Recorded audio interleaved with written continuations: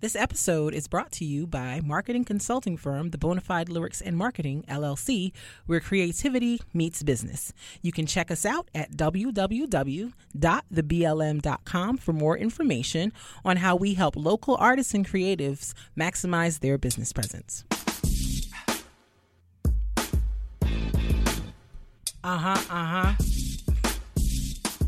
Yeah, boy. Yeah. It's the All Love, No Fear podcast. Hey. It's the All Love, No Fear podcast. Hey. Check us out. It's the All Love, Oh, No Fear podcast.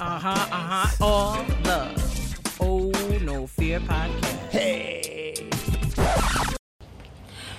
Hey. What up? We're back. We are By back. popular demand. Yes. Hey, welcome to episode 18 of the All Love No Fear podcast, Yes, it is. featuring myself, KB, and my lovely co-host. Mr. Mark Metapoetic Bennett, And we're back from West Coastin'. California. We was out here in these streets. We have to post pictures and videos and stuff like that on the socials so people can see what we were up to. But we were in California for the week. That's why we don't have an episode, or I should say didn't have an episode last week. But we are back. We are refreshed. We are renewed. We are rested. We are ready to do some podcasting on today. Specifically LA, but yes, we're in West Coast. Oh yes, we were in Los Angeles, South Los Angeles to be specific. It was great. We had a really good time. It was a nice, relaxing, family-oriented kind of vacay, which I truly enjoyed. I took some naps and stuff, which I don't usually do. We did a whole lot of sleeping. Did mad sleeping. It was lit. Y'all should invest in it, doing some sleeping. I think this is like one of the first vacations I've ever been on where like I didn't have like an agenda of activities for every day. And I know we talked before, like a couple podcasts back, about like our personality types with the ENFJ.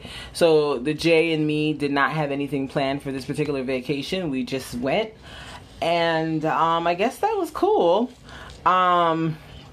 I think it was more because, like, I sort of had discussed with my dad, because that's who we went to see, by the way. Shout outs to the Pops. He kind of asked me, like, a couple of months ago, like, what kind of stuff we wanted to do, and da-da-da-da. So I kind of was like, okay, here are some things I want to do. However you choose to organize them is, on you. So it wasn't like I went out there completely like with nothing on the agenda, but like not having like a set plan every day was like unusual.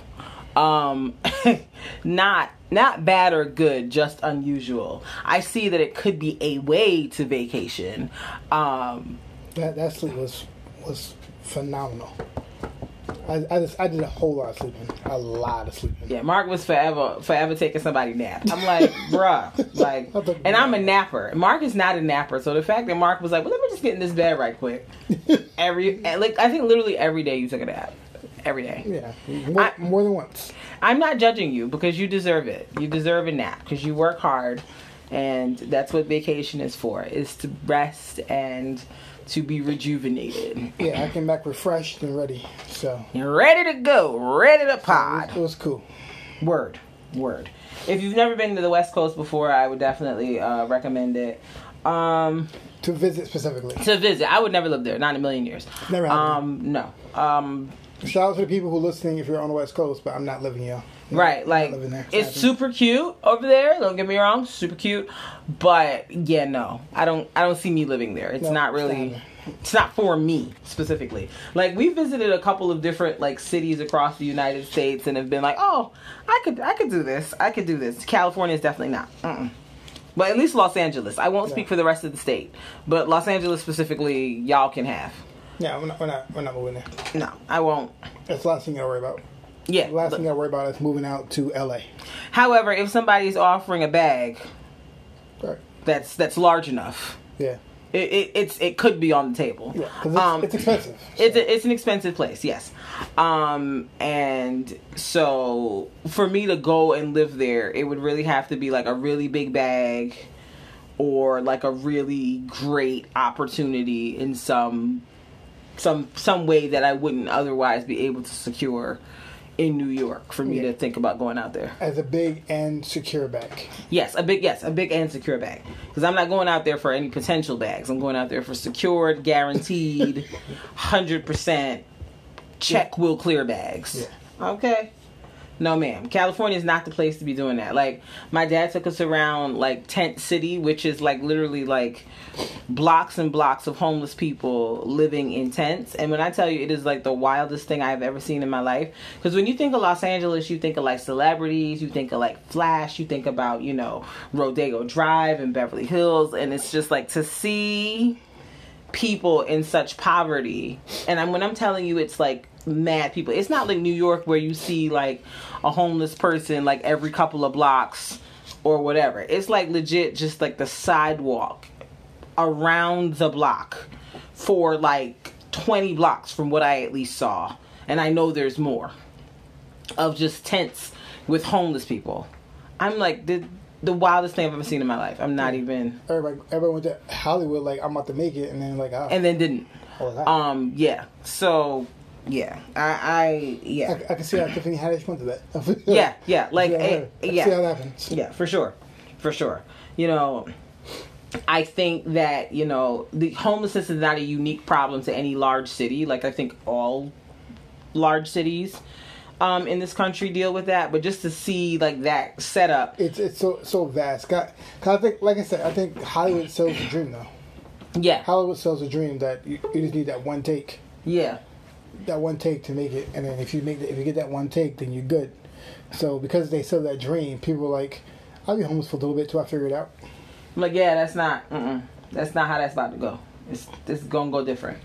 And then I think the crazy part about California, at least what we saw, was like when you see the tents and the homeless people, and then you literally drive 2 blocks, and it's like,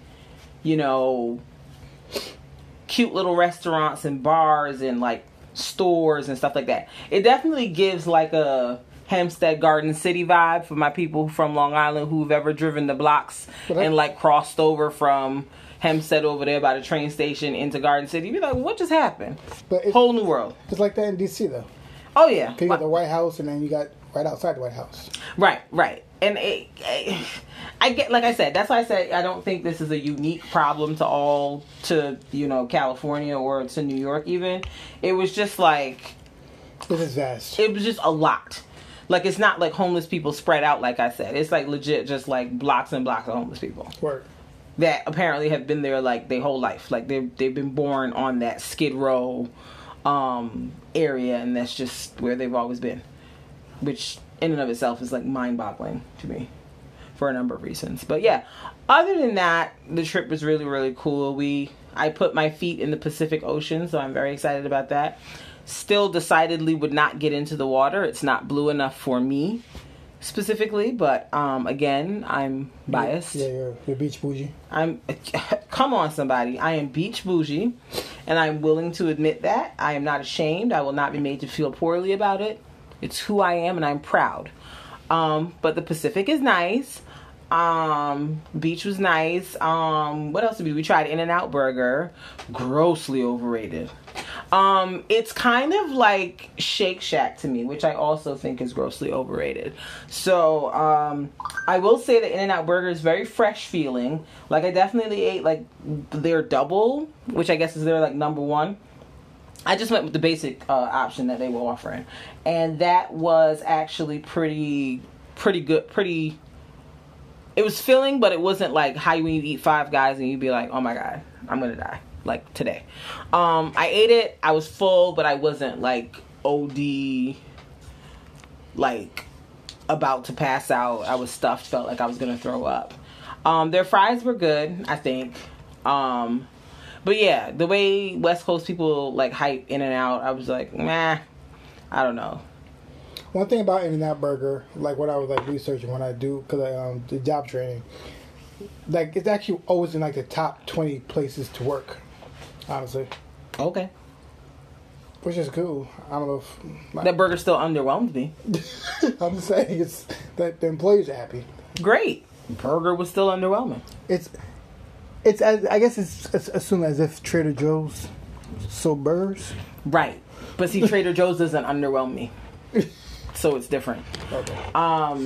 Trader Joe's actually exceeds my expectations. It's a great place. Yeah, what else did we do? We went to the Hollywood Walk of Fame. That was legit, like just hand to God Times Square with some stuff on the street. Less crowded, but still very Times Square-y with some stars on the street. Yeah. What else did we do? We went to Santa Monica Pier, which is really pretty. We did some other stuff that I can't think of right now, but overall we got like a cute little view of like a good chunk of Southern LA. So I feel, well, Southern California in general, I should say. So we had a pretty good time doing that.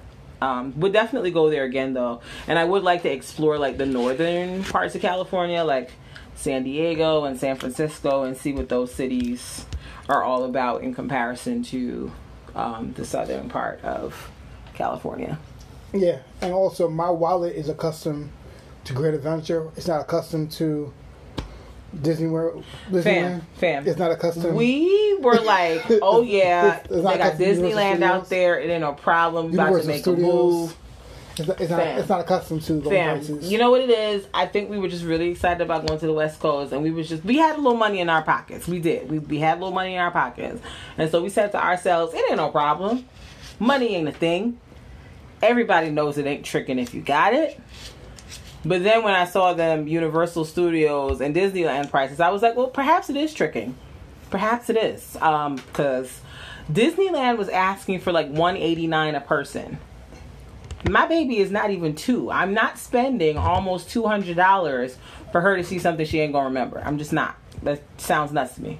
Then we was like, let's check out Universal Studios. Let's get on one of these little tours. See what's going on out in them streets. I mean, first of all, we got there like when they were done, like before, like not before it, and I guess we got there too late to get on the last tour, which was fine. But we was like, I think we still had 1 day left, so like maybe we could have squeezed the tour in the next day or something.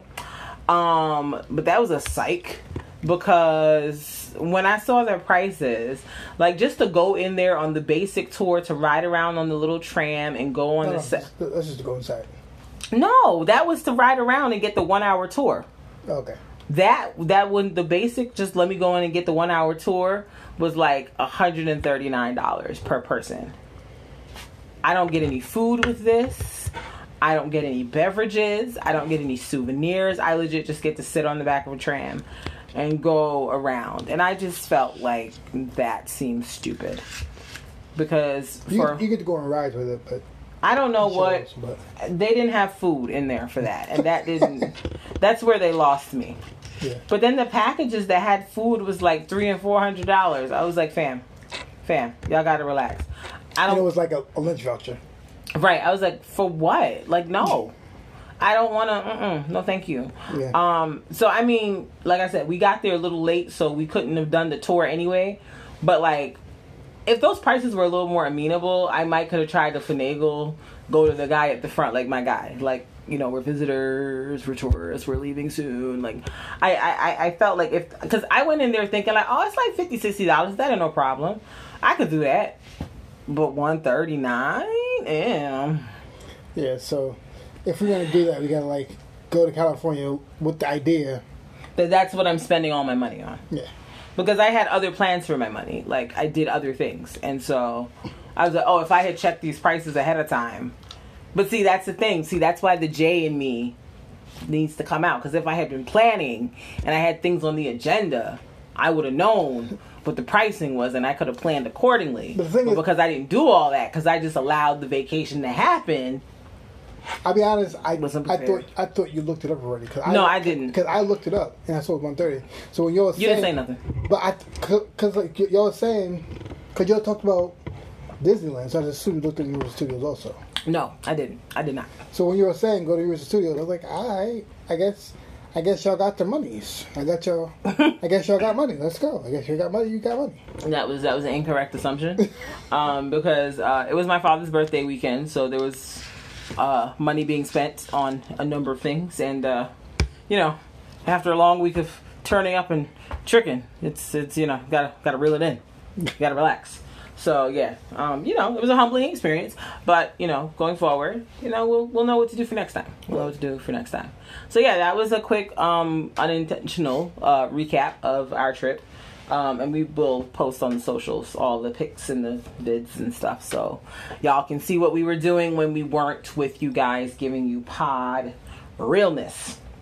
So let us move on to our Love It or Lose It segment, where feelings get hurt, relationships are in jeopardy, and the wrong answer can take it left.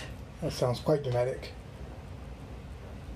I don't agree. Quite dramatic. I feel like Love It or Lose It is, kind of gotten a little hectic with some of the choices and some of the decisions that folks have made. Whole friendships and marriages almost going poof. It's a dicey situation out there. That's right. It's a dangerous game we play. That's right. I'm fine. So our choices this week for Love It or Lose It are I like food. So this came to me today. Desserts. Love It or Lose It. Our options are peach cobbler, banana pudding, cheesecake, and vanilla ice cream. These are our 4 choices. Which would you love and which would you lose? Once again, the choices are peach cobbler, banana pudding, cheesecake, vanilla ice cream. And we're talking about the best of all of them? Which one would you love, hold on to for the rest of your life, never give up in the world? And which one would you be like, well, bye, kick rocks, it's been cute, let's get out of here? I think what's your lose it? Banana pudding. Flabbergasted. Out of those 4, I'm aghast. You're aghast? Aghast, I say. Out of those 4, aghast. Like, I feel like the best banana pudding can't beat the best of all the other 3. Okay. That's why I said that. Gotcha. Because if it was all 4 of those and it was made the best of all 4, I think I would choose banana pudding last. Mm-hmm. I'm also, banana's not my favorite fruit also. Okay. All right. Valid point you're making here. So, like, I like bananas are cool usually mixed in with something else. Mm-hmm. Banana flavor and everything, but out of those 4, in terms of cheesecake, peach cobbler, and vanilla ice cream, I think, yeah. Okay. I think mine is peach cobbler. Why? Peaches aren't necessarily my favorite fruit. Okay. And I've had some phenomenal peach cobbler. Same. I've had some phenomenal peach cobbler, but I've also had some not so great peach cobbler, and so I feel like that, coupled with the fact that peach is not necessarily my favorite go-to fruit. Plus, I'm not really but if all 4 of these were on a table in front of me, I'm going for that one last. Because I'm peach cobbler, I feel is I'm not really a big pie type of person. Okay. In general. I'm not really a big cherry pie, apple pie. I'm just not, that's not my vibe. So it's peach cobbler, I feel of these 4, I eat peach cobbler because I really, really, really, really want it. It's not I'm gonna eat it just because. I'll eat ice cream, vanilla ice cream, just because. I don't want it. I don't need it. But if it's offered to me, I'm gonna eat it. Same with cheesecake. Same with banana pudding, especially if it's magnolia banana pudding. That magnolia banana pudding, ooh, it's diabetes in a container for sure. 100%. Diabetes. But my God, if it ain't good. And Reverend Creighton's banana pudding is also delightful. Shout out to Reverend Creighton. I understand your point because you're a dessert person. Mm-hmm. I am not a dessert person. So I'm just thinking about it the best of all 4. Okay. I'm not thinking about it because on the daily thing, I'm not eating dessert in general. You're not eating what? I don't eat dessert. You're right. You're not. You're not. That's not your vibe. So I'm just thinking about it like if it was the best thing of all four, the banana pudding would be the one I would care the least about. Okay, that's fair. Yeah, I think the peach cobbler, like I said, because that's not really my go-to fruit for anything. Because the best peach cobbler I've had is better than the best banana pudding I've had. Okay. And you know what it is with peach cobbler too? I feel like it's only good if it's warm, and like sometimes I don't always want like a warm dessert. Okay. Because I don't feel like peach cobbler is good when it's not like warm, and it's like all of these things: cheesecake, banana pudding, vanilla ice cream. Like I can just eat at whatever temperature like they're supposed to be at. Well, they're made cold. Right, that's what I'm saying. I don't have to do any extra work. I can just take a slice of cheesecake and put it on a plate and eat it. What I will say is the other thing. Peach cobbler, I have to put in the microwave for a little bit to give it some toast if it's been sitting in the fridge or like just out on the table at room temperature. I don't know if it's not because the other ones at room temperature don't taste so good either. No, but what I'm saying is I don't have to do anything with the other ones once I take them out to eat them. Like once I scoop the ice cream out of the container, you're talking about if they're not fresh. If they're not fresh, like I don't have to do anything. Like it's literally just there. I can open the container and eat it. I'm not addressing non-fresh or anything for this challenge. Okay. I'm addressing everything in the first stage. I'm not addressing the comeback. That's fine. That's fine. I mean, listen. Sometimes you get a whole cobbler, you got to eat the whole thing. It's can't waste perfectly good food. So, that's kind of where we are. Okay, so what's your love it of our options? You said vanilla ice cream. Does that mean there's only regular cheesecake? Let's flavor the cheesecake. Let's give it a flavor. Let's say strawberry. Or raspberry. I like raspberry. Let's go with raspberry. So raspberry cheesecake is the fourth option? Yes. So vanilla ice cream. Vanilla ice cream is your love? Yeah. Okay. I know if I had said like a key lime cheesecake, you'd have been like, that's your love. That's different. I know. But I didn't want to make it easy for you. Yeah. Honestly, raspberry it's between vanilla and the peach cobbler. Maybe them together. I will admit that is a good combo. Maybe the vanilla ice cream and the peach cobbler together. Maybe that would be the option for me. Okay, so the two of them as a unit. I love it together, probably. Yeah, because raspberry cheesecake is meh to me. It's meh. Okay, that's fine. For me, my love it is the raspberry cheesecake or any cheesecake really. I'll eat them all.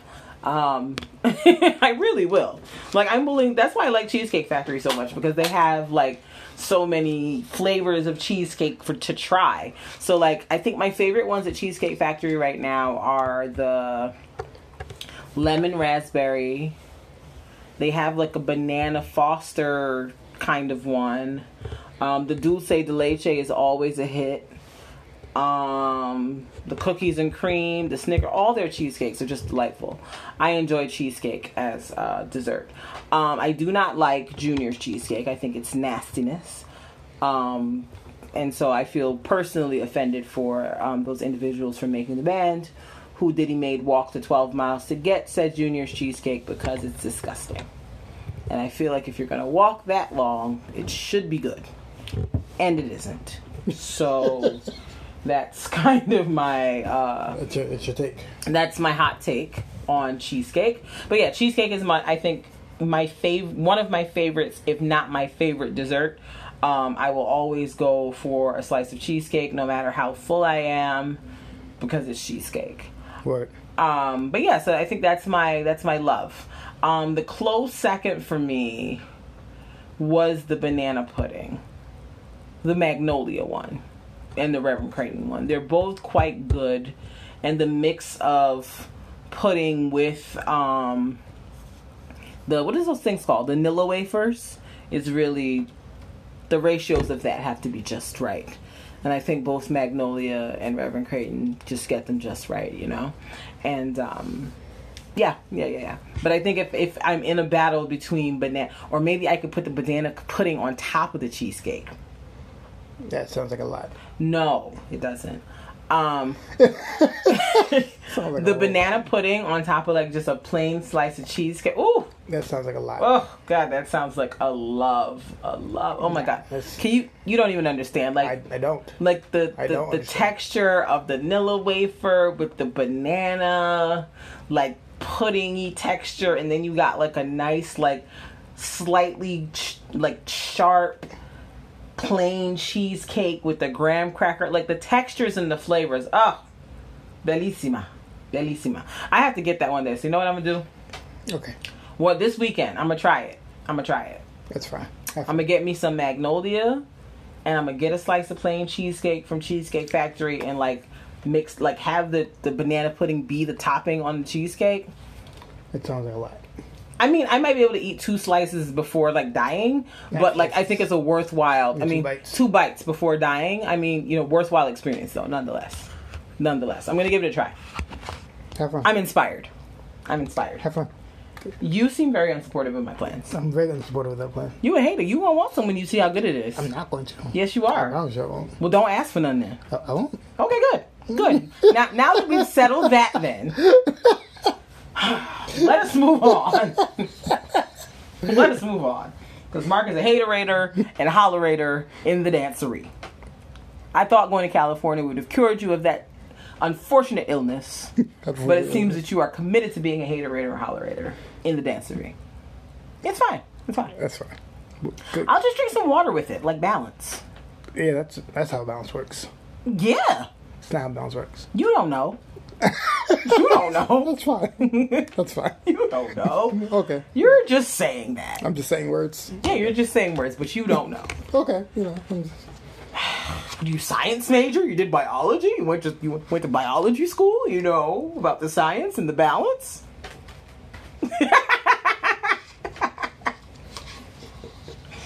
Yo, you don't have to look at me like that. You don't have to look at me with that level of just flabbergastment. Like, what are you talking about? Yeah. I'm just asking questions. I'm just trying to get to the bottom of your medical degree. I am also. Of your nutrition science degree. I'm just trying to get to the bottom of it. Continue. Okay, fine. Whatever. Thank you for joining us for Love It or Lose It.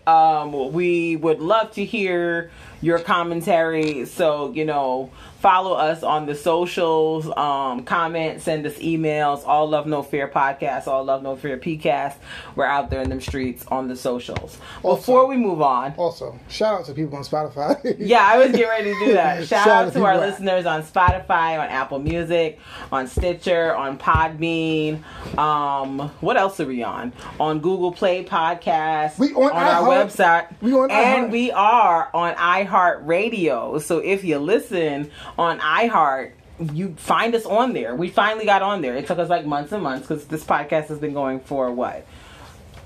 3 months, 4 months. Yeah. My addition skills are trash at best. 4 months. I'm just being honest. They're not really good. But we finally got on iHeartRadio. So if that's a platform that you utilize, check us out there. We appreciate you. Shout out to everybody, on the way to work, coming home from work, at the house doing laundry or dishes or something you just don't want to do. Thank you so much for listening. Thank you for joining us. Thank you for sharing our podcast with your friends. Thank you for giving us your feedback. We appreciate it. Word. So let's move forward to our main topic. And I guess we'll get to why this kind of came up in the first place a little bit later. But I want to talk about this concept of black capitalism.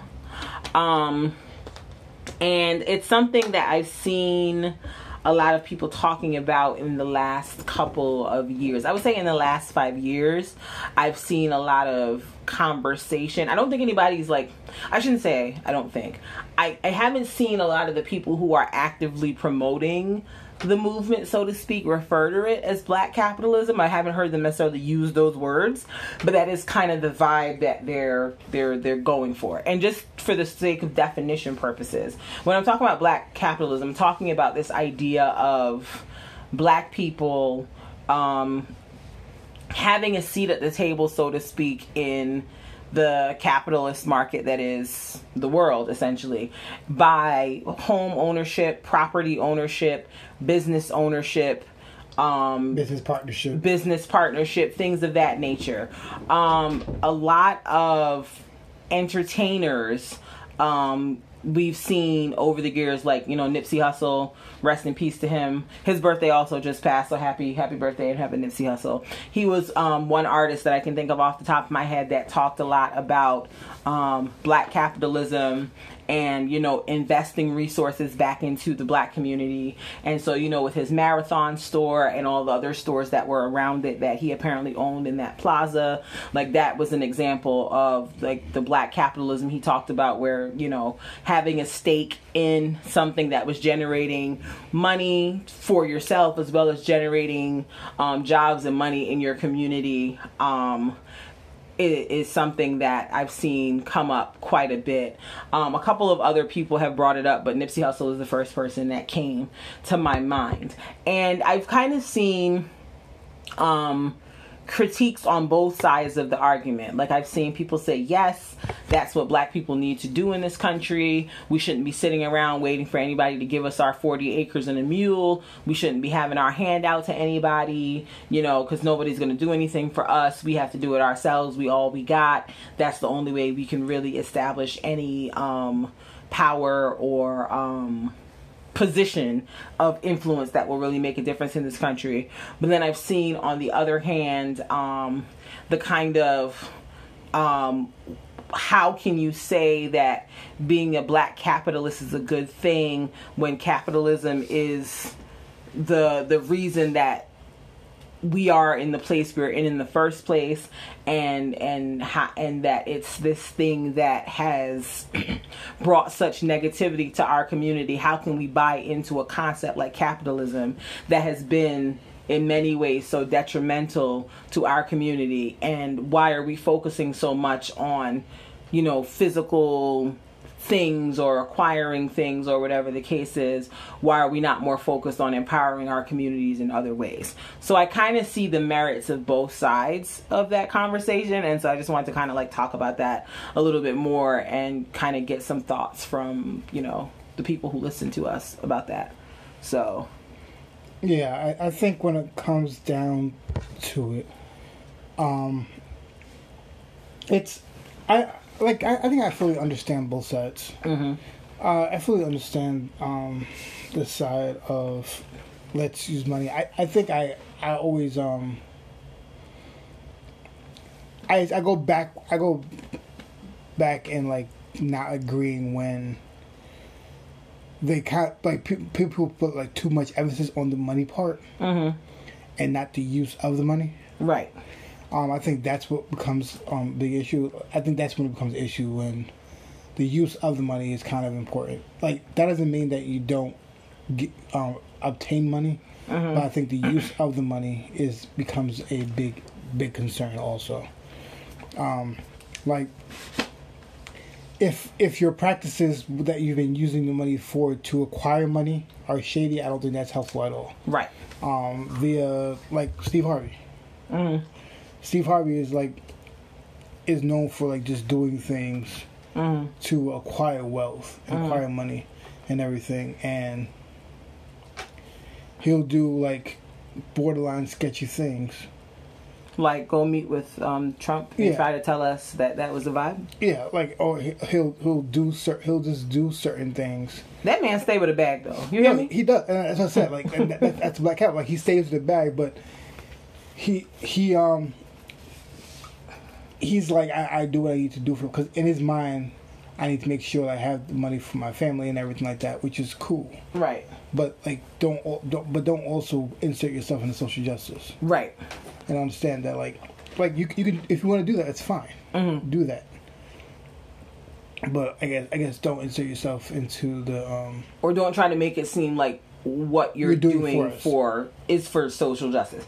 And I don't necessarily know if I believe that there's something wrong with the person saying, I'm out here trying to secure the bags for my family specifically. Oh, yeah, do what you gotta do. I'm not opposed to that being a thing, because at the end of the day, I don't know Steve Harvey. I don't know his life. I don't know the first thing about him.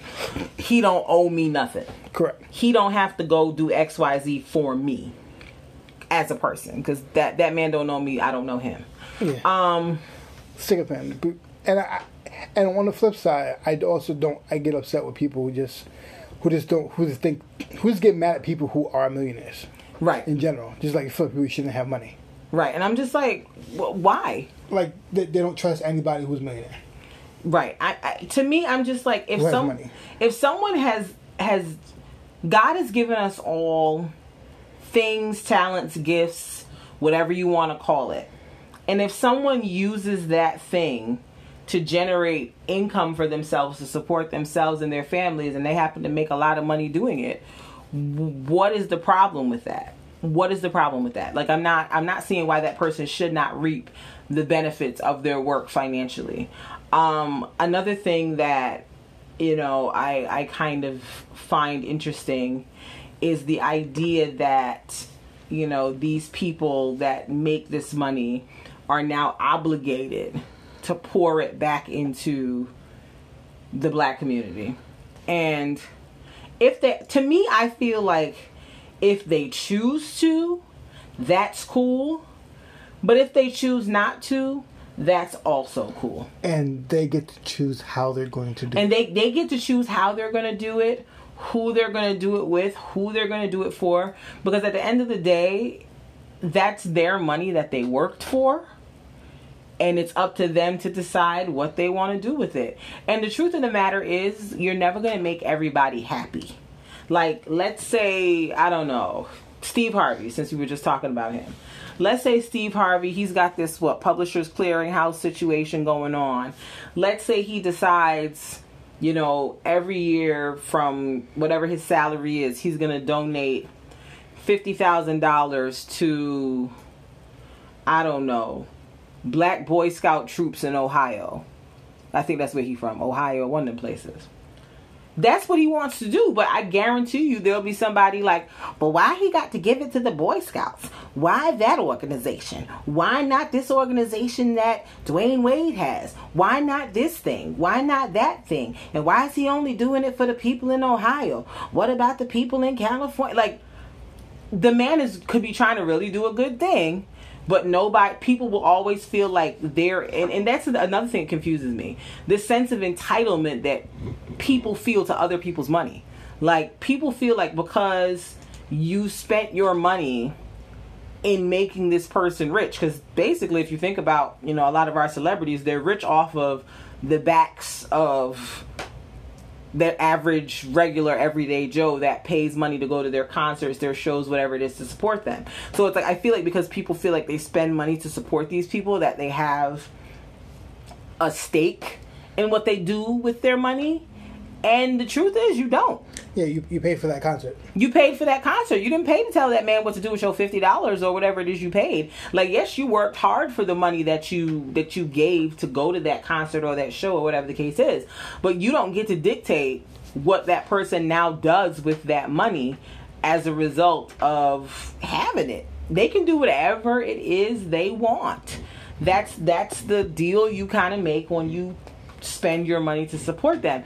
And so I think when it comes to this idea of black capitalism, I think that as much as a lot of us like to look at it like, this isn't really a great thing, blah, blah, blah, blah, blah, I kind of feel as if it's the system that we're in. And to pretend like that's not the system that we're in is foolish, and putting us at a disadvantage as a people. Like, I get that capitalism in a lot of ways is like completely effed up. Don't get me wrong. Like, literally, this country is built on slavery, which is capitalism in and of itself. But to say that people in position to engage on that level in the practice of capitalism shouldn't do it, like, I don't know if I agree with that thought process. I have a question. Mm-hmm. What is your take on someone asking to trying to get a seat at the table versus making their own table?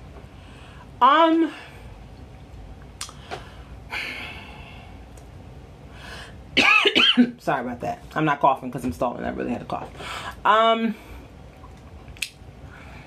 I am of the opinion that you should try to make your own table. Okay.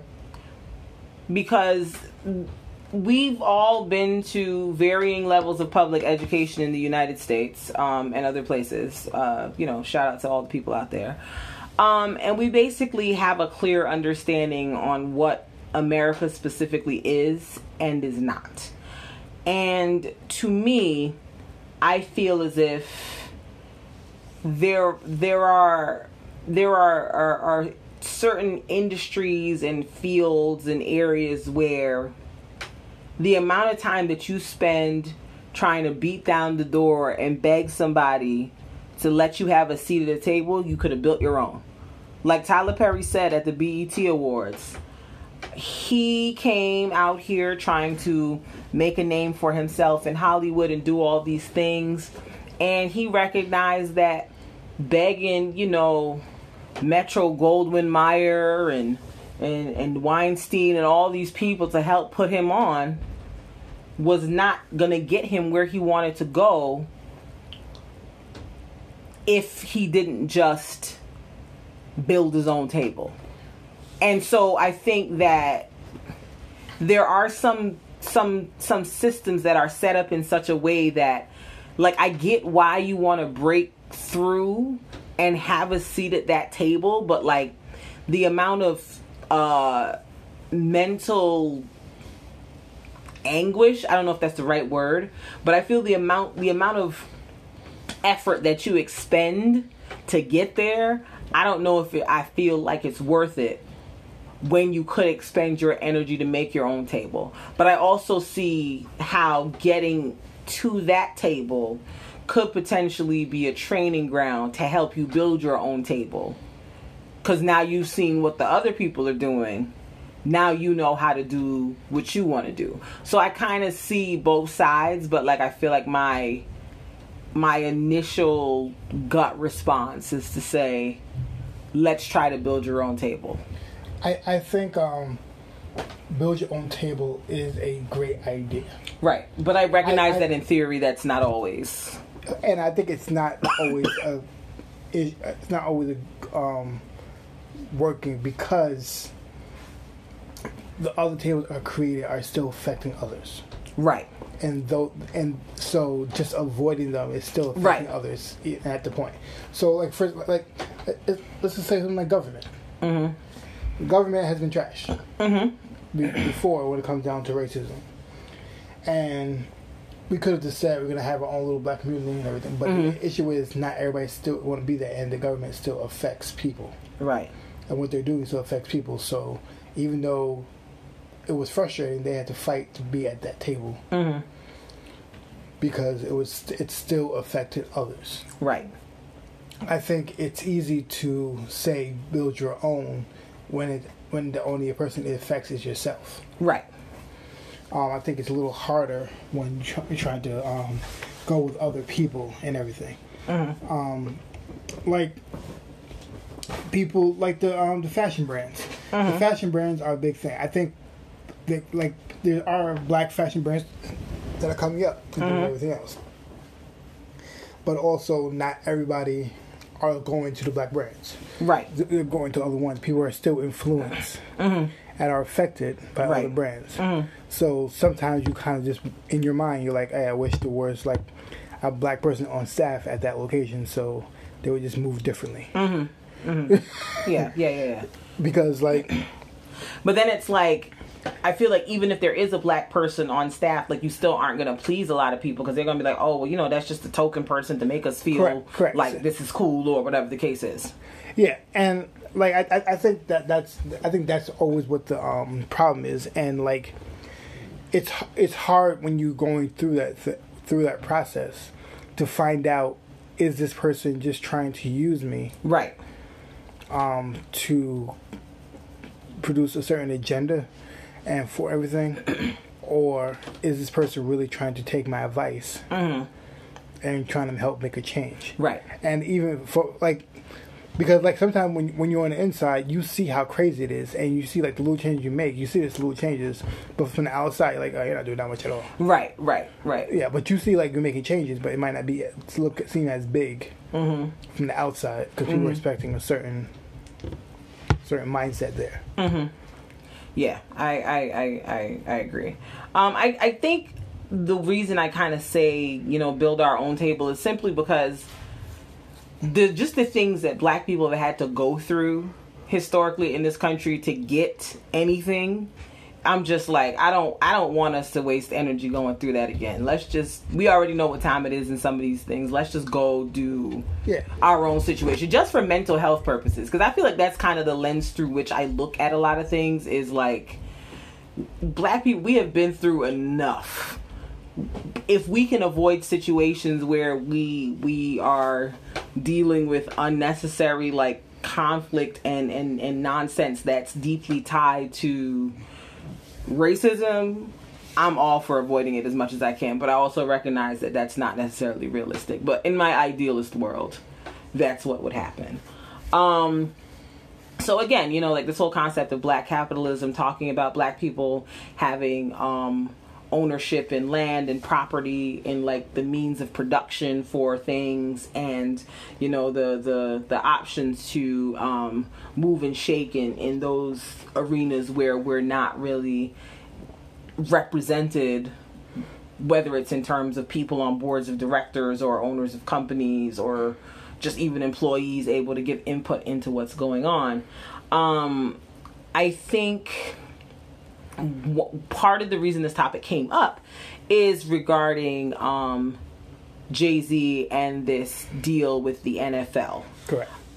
So for those of you who don't know, essentially, Roc Nation specifically, announced, or it was announced, I should say, that there was a partnership between Roc Nation and the National Football League, for Roc Nation to curate their entertainment division or whatever, and to also work with them on diversity initiative. There's a specific initiative they have. It's to work with that. Yes. And let me just start by saying, whenever I hear white people talk about diversity initiatives, I clutch my pearls, because diversity just means black and to them, and that's not what diversity means, but I digress. When people use the term diversity, they mean black, and it stresses me out a little bit. So when I heard it, I was like, ugh, okay. So basically this deal has been struck. It doesn't seem like there's been a lot of detail about exactly what the deal entails. And so because of that, the internet / rumor mill has been swirling, and people are on two sides of the fence. Three. One side is Jay-Z is a sellout. He only cares about money. He only cares about himself and his own agenda. He ain't checking for us as black people. The other side of the argument is, he's trying to get a seat at the table so he can change things from the inside. And then the third point is people understand what he's done, but they're just thinking that the NFL is just using him. Right. And that nothing will get done, and like it's just giving the NFL carte blanche to look. I have a black friend. Correct. Mm-hmm. So I say that's the third side, because it's the third side is they understand what Jay-Z has done, but they just like they think that he's just being used. Right. And that is it. And the interesting thing about it all is that Colin Kaepernick wife. No, Colin Kaepernick's girlfriend. I'm sorry. Yeah. Who is Nessa from the Hot 97 morning show with Ebro and Peter Rosenberg. She got on Twitter and was like, or not Twitter, Instagram, one of them socials. She got on and basically said, because I don't think Jay-Z said this, but I think it was said in the media somewhere that Jay-Z spoke to Colin Kaepernick about this particular deal. I don't know who said it, but it was reported somewhere. And Colin Kaepernick's girlfriend got on social media and said he didn't speak to Colin about this deal, whatever.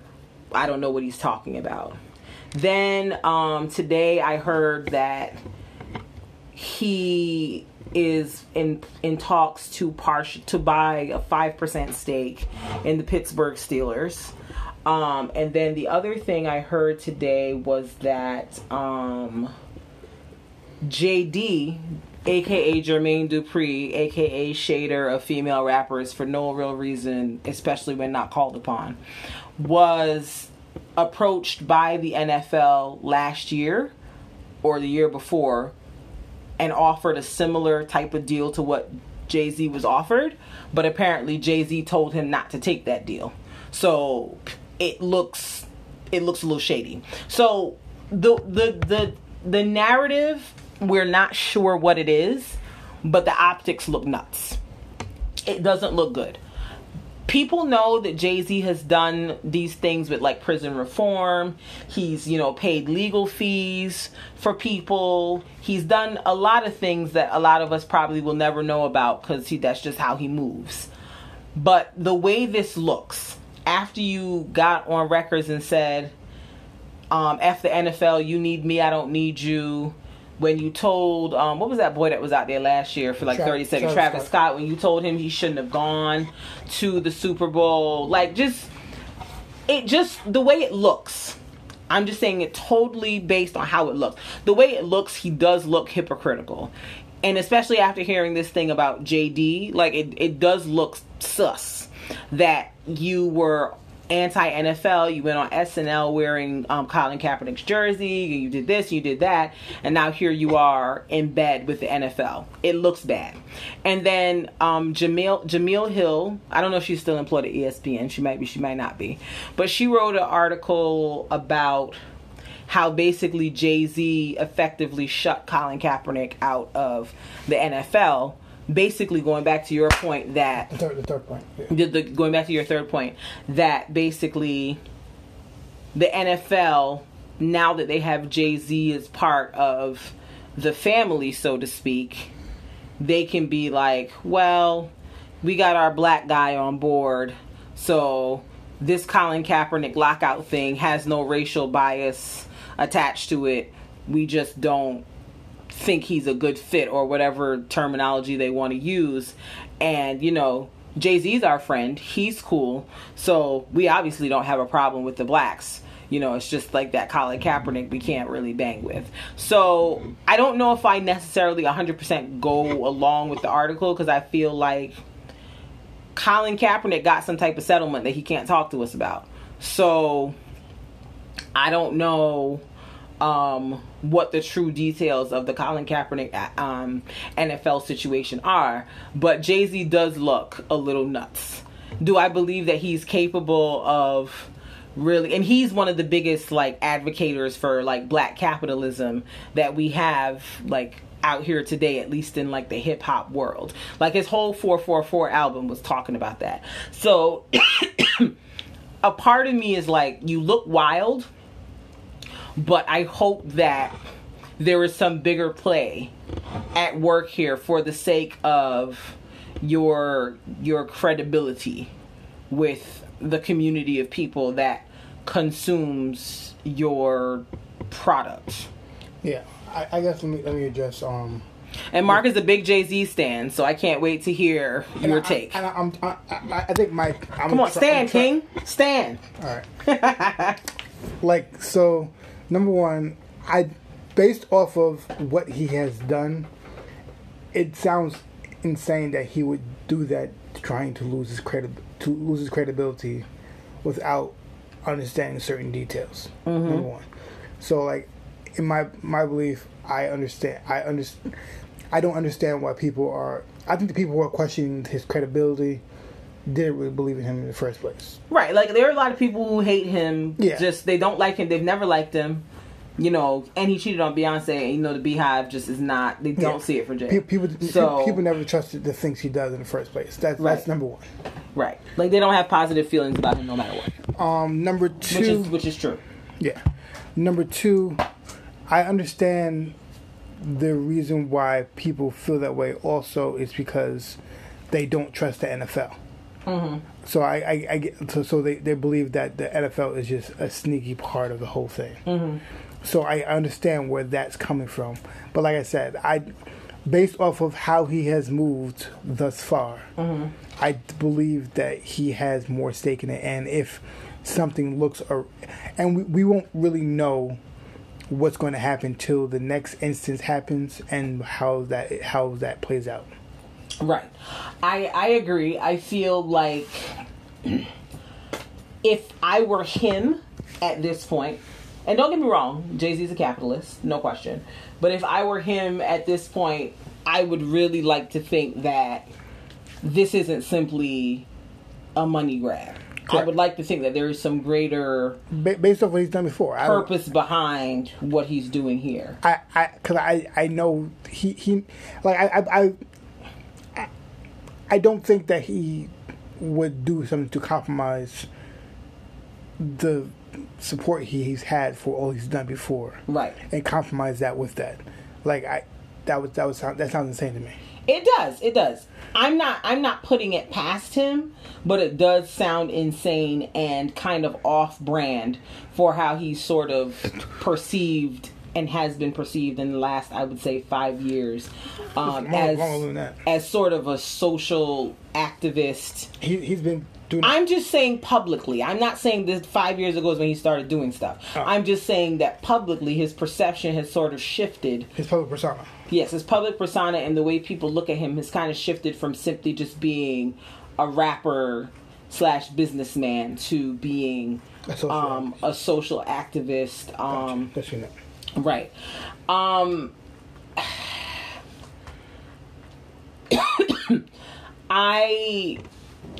I feel sort of like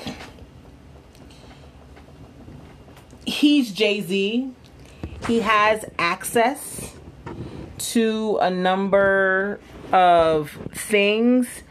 And so I think, why would you put yourself in a position where this announcement has the room to be misinterpreted the way it's being misinterpreted?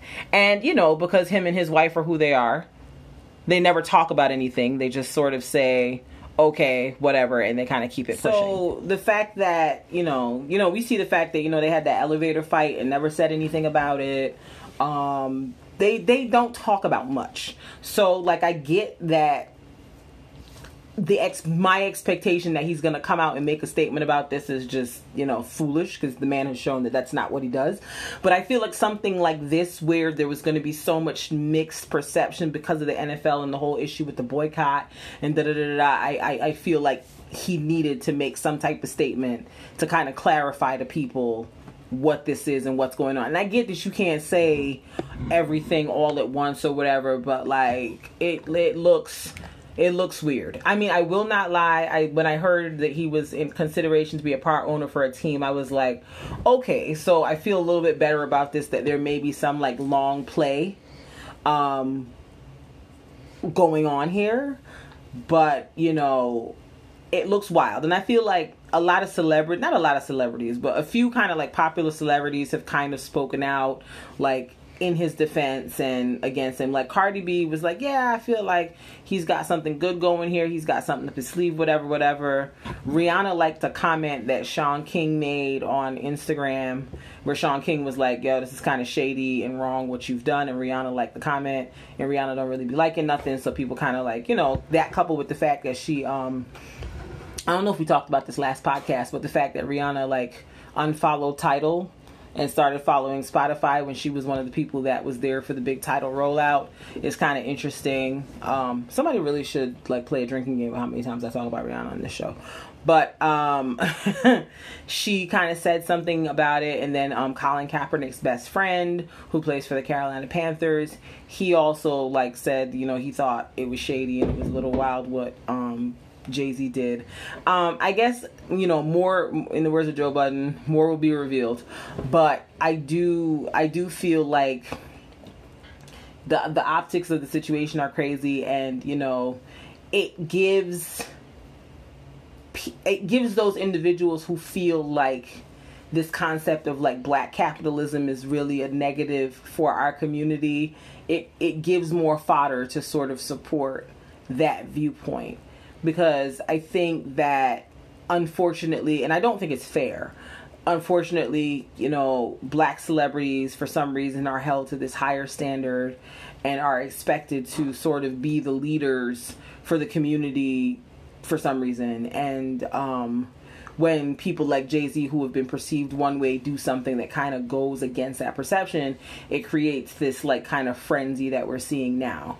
To me, I don't get why people look at celebrities, black, white, or any other color, as leaders of anything or role models. They're just people who have a talent and make money doing it. Like, why do we believe that they are arbiters of our existence or our experience as a community of people is confusing to me. I don't know why people do that. Oh, I forgot. There's two other points that I wanted to address. Mm-hmm. The first one was people were trying to compare the Travis Scott thing, mm-hmm. and like, why would he tell him not to do that? I was like, number one, that was good advice. Yeah, because dancing in front of them, it looked nuts. I was like, why the hell was Travis here? Seeing it, it looked nuts. Seeing it dancing in front of them is different from being business partner behind the scenes. Those right. Two different things. So like, I don't equate those. And also, when he said, I told him not to do it because he wasn't like a main star of the show. He was coming out for like a minute and a half and leaving. Yeah. And I think Travis Scott should have listened to Jay-Z. Yeah. Because it looked nuts. Like, I watched the halftime show. I wasn't boycotting the NFL because I don't watch the NFL to begin with. I just wanted to see the halftime show of Maroon 5. So I tuned in. I didn't watch the game. I don't know who won. But I tuned into the halftime show. And I literally saw Travis Scott come in for a minute and a half and leave. And I was like, y'all did all this for this? But they did that just to get black people to come in. Like, Travis Scott's going to be there. And that's why he's saying not to do that. Number two, with the whole JD thing, I'm not sure. It makes more sense if he wanted like I said, I'll see what happens and how if he brings him on right now, because owning an NFL team is like a big deal. Mm-hmm. There are 0 black owners. Mm-hmm. That's number one, and like so like people have tried to do that, and there was like you gotta get so. This might be also his way of getting at the table, right? To become a black owner, which is also a big thing, right? He did an interview after the whole thing, and he was saying part of the stuff I kind of agree with, where he was like the thing that Gat was fighting for was social justice and everything, and that's kind of what I was going for. And he was like, all the kneeling was important for the initial thing, but what are you going to do next? Right. Which is cool, is true, because the protesting brings the awareness, but now with the action, and what is true is I didn't see any action. Right. I didn't see anybody doing any action. People were protesting, and that's cool, and the image is cool, but there was nothing. There was no policy. It was just something that people just like the NFL owners were just thinking was annoying. Mm-hmm. But nothing was changing because of it. Right, and I think that the reason that action didn't happen on the part of the NFL or anybody else is because the narrative about why the kneeling was happening in the first place was distorted. Correct. Like Colin Kaepernick was very clear, I'm kneeling in protest of police brutality against unarmed black men and women. Correct. The media / the NFL / whoever made it a insult to veterans, insult to the flag. Like they made it something that it wasn't. So I can't see how any progress would have been made when the fight was still trying to get people to understand what the protest was about in the first place, because I felt like it kept being misconstrued, and Colin kept having to be like, no, I'm specifically doing this in protest of this thing. You're the ones that keep saying it's that thing. So it's like I can see where the challenge to move the conversation forward existed. Not to say, and I don't know what Colin did behind the scenes outside of kneeling to move the conversation forward. He did a few. But I don't. No, I'm not saying he didn't. I'm just saying I don't know specifically, so I don't want to comment on it. But I do feel like at the end of the day, it shouldn't have cost him the opportunity to play football. Correct. Like, he should have still been able to protest a very valid and real issue in this country. And I think my issue with what Jay-Z said in that room was minimizing the impact of what Colin Kaepernick was doing by kneeling. I get that you're talking about action, what's next, but kneeling is also an action.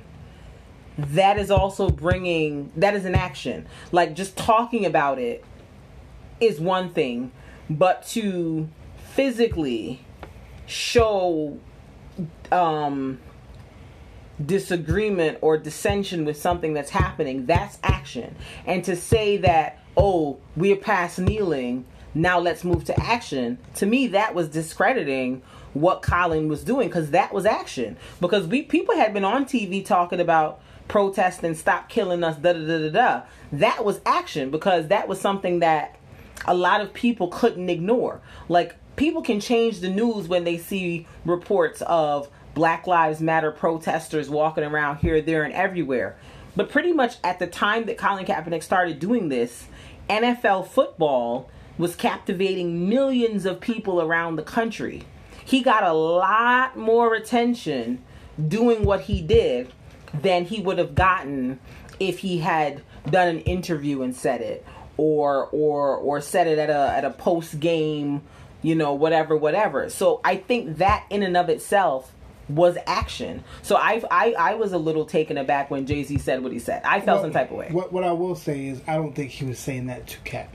No, I don't think he was saying. I don't know who he was saying it to. I'm just saying how it sounded. Yeah, of course. Like that, how it sounded might have sounded crazy. Mm-hmm. But I don't think he was saying it to Cap. Number one. Number two, he did say that it was important for what it was. Right. It was important for starting the conversation. It was right. important for that. Right. He's talking about the next but stage. And then my even and go ahead. I'm sorry. And then Excuse me. I forgot what I was gonna say now. Yeah, I think my other thing too is and then so the NFL players that were getting upset about Jay-Z, in my mind, it's gonna sound crazy, but the NFL players could have done a lot more to protest it other than that, because it might have hurt them, right? And so so Jay-Z stepping in, like, they could have done more, right? And I mean, I think that goes back. That is the sickness of capitalism, is that it's a system that places you in a position where you have to sometimes choose between your morals and what you know is right, and taking care of your family. And as we've seen from several former NFL, NBA, Major League, any athlete, a lot of them are carrying a whole family on their back. Correct. And I'm not talking about, a wife and some kids. I'm talking about a mama, a daddy, cousins, a grandma, cousins, aunties. They are carrying a whole family on their back. And to say to them, you should protest with him too, that's super cool. They might want to do that in their heart of hearts, but it's a hard thing to ask somebody to do that when they're paying for their niece's college tuition and they're paying for their little brother to go to private school. Like, it's hard to get people to do anything that is in opposition to their best interest or to the interest of what they hold dear. And I'm not holding these guys at fault. No. What they're doing. Not. But I'm just saying that's the reason why someone from the outside has to figure something to do. Right. That was my point. Because and I think that might have been necessary simply because I don't get the impression. I don't know a lot about sports, but I don't get the impression that the NFL really gives two hoots about their players and their players union. Like, I get the impression that the NFL tells them dudes, y'all can kick rocks. We can replace you. That ain't no problem. Correct. So I think, when you're in such a precarious situation as an NFL player, when you already have a short career span anyway, I can see why some people might not even see the value in getting down in the trenches with what Colin Kaepernick is doing, because they still got mad people to support, and their career ain't gonna last that long. So and some of these guys aren't even like, first string players. They second, third string, so they're not even making the big bucks. They're not trying to mess up the bag they already got. Cool. And it's sad that capitalism puts us in this position where we have to compromise our morals sometimes to live. But you could just, people can always be like, oh, they could just not play, but they've been growing up wanting to play. Right. That's what they want to do. That's what they want to do. Would the NFL... And here's what I wanted to say. I think people are conflating the issues, and Jay-Z is included in the people. The NFL is not the reason that police brutality exists. No. So whether the players kneel or don't kneel, play or don't play, that's not stopping the problem of police brutality. Correct. So I think people conflating the issues and saying, well, if the players stop playing, then what? Okay, the NFL loses money. How is that impacting the real social issue of black men and women being shot and killed by police? I think so. I think the protest outside of it was just for Cap because he lost. That's what. Right. That's what I'm saying. I feel like the protest. I feel like the NFL related situation is him losing his job. Correct. And him not having been what should have happened. Him losing his job, and also the backlash of you saw they were saying anybody who kneels can kick him off. Right. So that's what the NFL issue was, and that's the reason why I feel like that's why they had Jay-Z come in. Right. And, because that was the concern. Right. The concern was that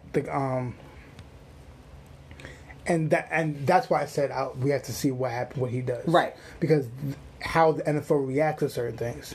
Right. And everything. I don't think I was saying how NFL reacts to social issues and how they react to certain things that's going to determine. Do you think that's big enough to influence the police forces and their training or lack thereof? And I don't think that's true. And so that's the point I'm trying to make, though. I feel like somehow these two things have been married together as being a similar issue.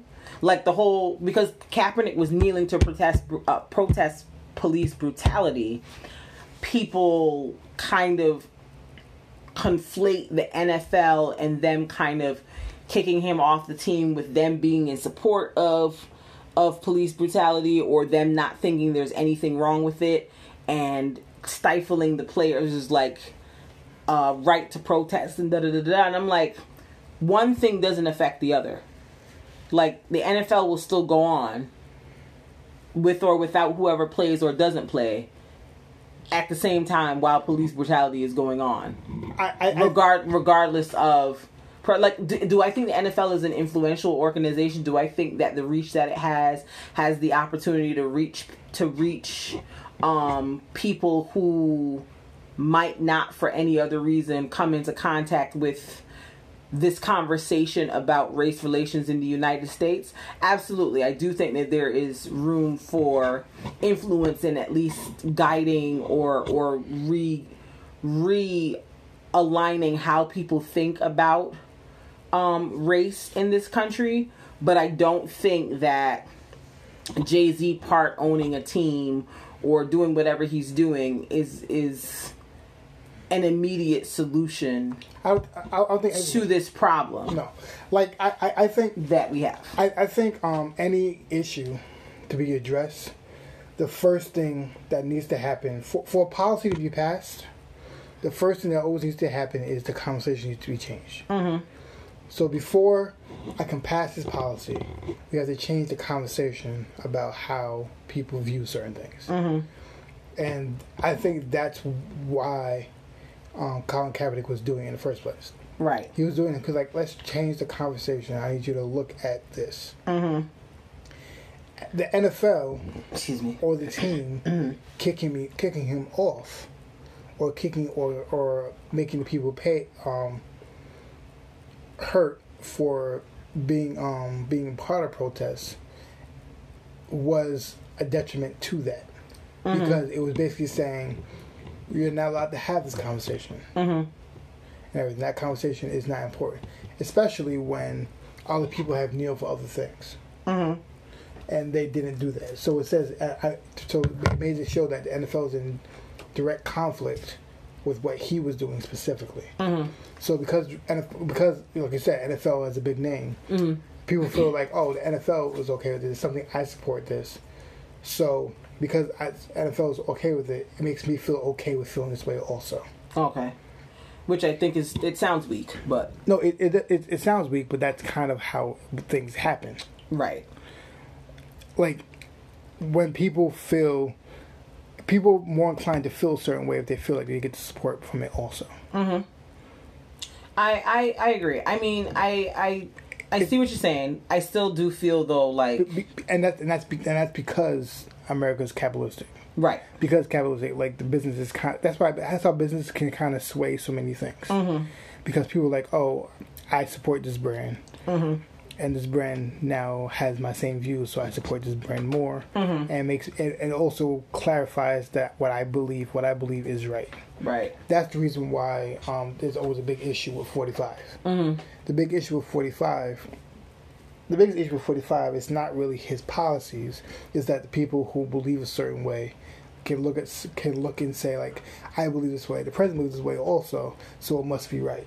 Yeah, that's why it's so dangerous. Because I can have a crazy thought, but if it's widely known that it's a stupid thought, or it's a unsafe thought, or it's a racist thought, I'm like, all right, maybe I shouldn't have these thoughts. I need to figure out what's going on with me to figure it out.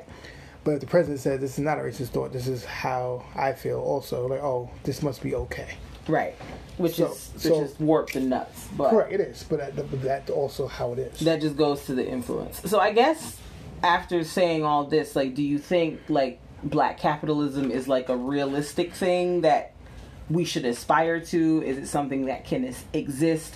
Or do you think that we're just like, this is an unrealistic concept for the black community, and that we're just really trying to do the best we can in this white dominated world in hopes of black capitalism somehow making something of ourselves? Black capitalism works in small doses. Okay. And to create small communities. It will not work nationwide. Okay.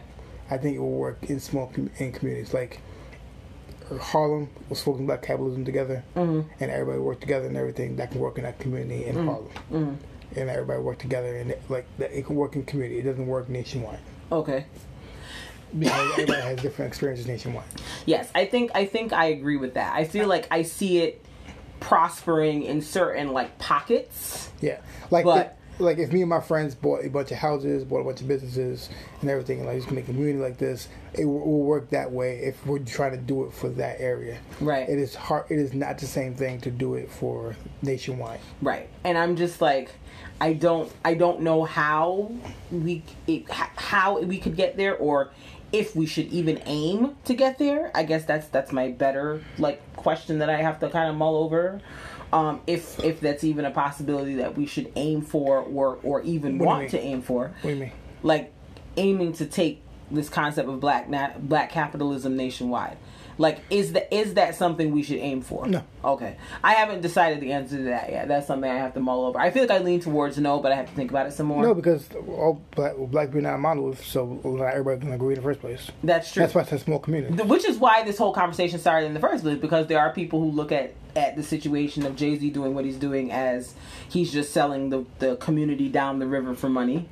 And others who feel like, oh, well, you know, he's being strategic. Something positive could potentially come from it. So I think you're right. Trying to take it on a national level going to be kind of hard to do because there are a lot of black people who do not believe in or do not subscribe to the system of capitalism. And so, like you said, they're not a monolith. So to try to get everybody on board to do something like that is kind of impossible. And so I guess... Which is why it's so much backlash in first, because the NFL is a national thing. Right. Because the NFL is a national thing, you're just going to have a lot of people having a lot of opinions about it. Right. Right. He's not doing it for the Brooklyn Nets. He's doing it for NFL. Right. And I mean, people did have something to say when he came, when, you know, was the kind of face for the Barclays situation to get the people to get on board. That was because of how it played out. And he was just a face. He didn't have that much say. But right, but like when you let somebody use you as the face, correct. When the ish hits the fan, they're calling your name. Correct. Because like that's pretty much what happened with the Brooklyn Nets situation. Yeah. Like once they started pushing the people that lived around there out of there and started pricing them out of those apartments and stuff that's around there, wasn't nobody talking about whoever the Nets owner is. They were calling Jay-Z's name.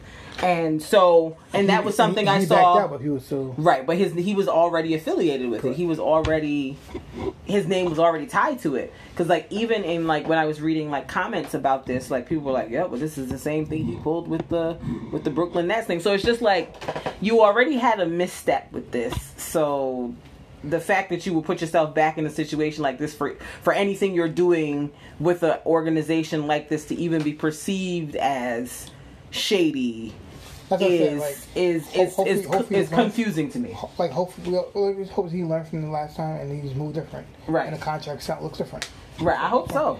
I guess we'll have to see how it plays out and see what the details of this whole thing are going forward. But I don't know. I'm still on the fence. I haven't decided whether I think he's a sellout or any of those things. Because to me, I feel like as much as he is viewed as like a leader of sorts to the community, I also feel like that man don't owe me nothing.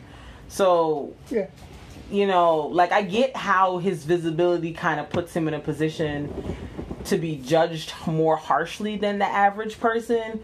But at the same time, I gotta get out of my feelings and think that man don't owe me nothing. I'm not his responsibility. The black community, whatever that word means, is not his responsibility. And, you know, if you feel some type of way about what he did, then you ain't got to support him. And I won't be mad at you if you don't. That's your business. Because at the end of the day, like I said before, the money he makes is from, a lot of times, your investment in going to his concerts, buying his albums, doing his whatever. He makes a decent portion of his income from that. So if you don't want to support him anymore with your hard-earned dollars from your 9-to-5, then by all means, don't. But, you know, I don't know if I'm necessarily like on board with the idea that he's a sellout, because I don't know if I agree with the idea that he owes me anything. So yeah, that's just kind of my thoughts on that. We gotta move on. Yes, we've been talking about this for a minute. I mean, it's a very in-depth topic because it's like, because there's so much that's still like not known that it's just, there's a lot of room to speculate. Yeah. But anyways, moving on to our music spotlight this week. We would like to talk about the good homie PJ Morton. He is the son of, if you're a gospel music listener or follower or whatever, he is the son of Bishop Paul S. Morton. He is a preacher and a singer, a gospel singer. Very prolific, very gifted. And I think PJ used to be on the church scene with his dad playing instruments, because I think he plays keyboard and drums possibly. Yeah, he has like his music. You hear a lot of gospel influence in all. Yeah, his music is very gospel influenced. He is part of Maroon 5. I didn't know that until like very recently. I knew him as the artist, not as a Maroon 5. But apparently he played keyboard and does backing vocals for the Maroon 5 band. So he's securing the bags in the group and by himself. He released a few albums. He's been out since about on his own since about 2011. He was part of Young Money Records. I remember hearing about that announcement. I was like, PJ Morton, Young Money, this sounds crazy. But he's from Louisiana, so maybe he knew some people. He's from New Orleans, so maybe, they connected and he knew some people. But he released an album an EP, I should say, in 2012. Then he released his debut album called New Orleans in May of 2013. There was a single on it that had Stevie Wonder on it that was Grammy nominated in 2014. He started working on his album Gumbo in 2016, released it in 2017. Very good album. Very good album. And he was nominated for 2 Grammys off that album. He has a song out, or had a song out earlier this year with JoJo, like Get Out, Leave JoJo. That lady sings down. They had a song called Say So that's just a jam. If you don't know what it is, get into it. I think he also had the song that was nominated for the Grammy this year was with, I think, Yebba. Can't think of the name of it, but really great song. But yeah, his music, like Mark said, does have like a real gospel-y vibe to it. So you hear the church in him, even though he ain't in church no more. Yeah. But yeah, check out his music. He did a tour a while back with the Hamiltones. He was on tour with them, I think. And the Hamiltones be singing down. So it's really quite a delight. Yeah, like the 3 people who are just mad churchy with their soul tones is like PJ Morton, you got Major. Mm-hmm. Yeah, Major's mad churchy. Yeah. Molly Music. Like, yeah. All 3 of them just be mad churchy inspiration music. Yeah, yeah. But yeah. Without the actual gospelness. Yeah, PJ Morton. I haven't gotten a chance to listen to the most recent album he released. I think that album was fire. What, Gumbo? No, the most recent one. Paul? Is that the most recent one, Paul? I think it is Paul. Okay, yes. Yeah. I did like, he has Rhapsody on there, he has JoJo on there again, he has Jasmine Sullivan on there. There's a song with Rhapsody, Get Into It, awesome. Mm-hmm. Yeah, Rhapsody's lit. We got a song. Did we do a spotlight on her before? I did with the good. With the good. You right, you did. Yes, Rhapsody's lit. Get into her. But yeah, PJ Morton. Like, I enjoy his music. Like, anybody that appreciates the beauty of Jasmine Sullivan's voice and puts it on an album is okay with me. Okay. So yeah, that's what's going on with Mr. Morton. PJ Morton.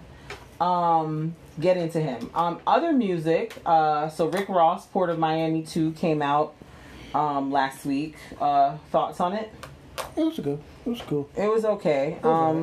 It's still not better than the one before that, which was Lord. What was that album called? The the luxury rap Santorini Grease fur coat realness one. What you call it? Listen, that's when I want to feel like mad, luxurious, and rich, and I want to listen to Rick Ross talk that ish. That's what that was the album called. Rather You Than Me. That's what it's called. Port of Miami 2. It does have some Tiana Taylor. It's some good songs in there. Yeah, it has some good songs, but I don't feel like there's anything on there yet that is capturing me. Yet. Like, the songs are cool, but there's nothing on there that I yet feel like I need to go back and listen to again. Yeah. So I feel like I want to give it, excuse me for the yarn, I feel like I want to give it another listen and, like, try to see if I can find any bops. Because I think, in fairness, I've only listened to it twice. I think the Turnpike Ike song kind of is a little bit of a bop. And the one with Wale, Act a Fool, I kind of like that. But I haven't listened to it all the way through to...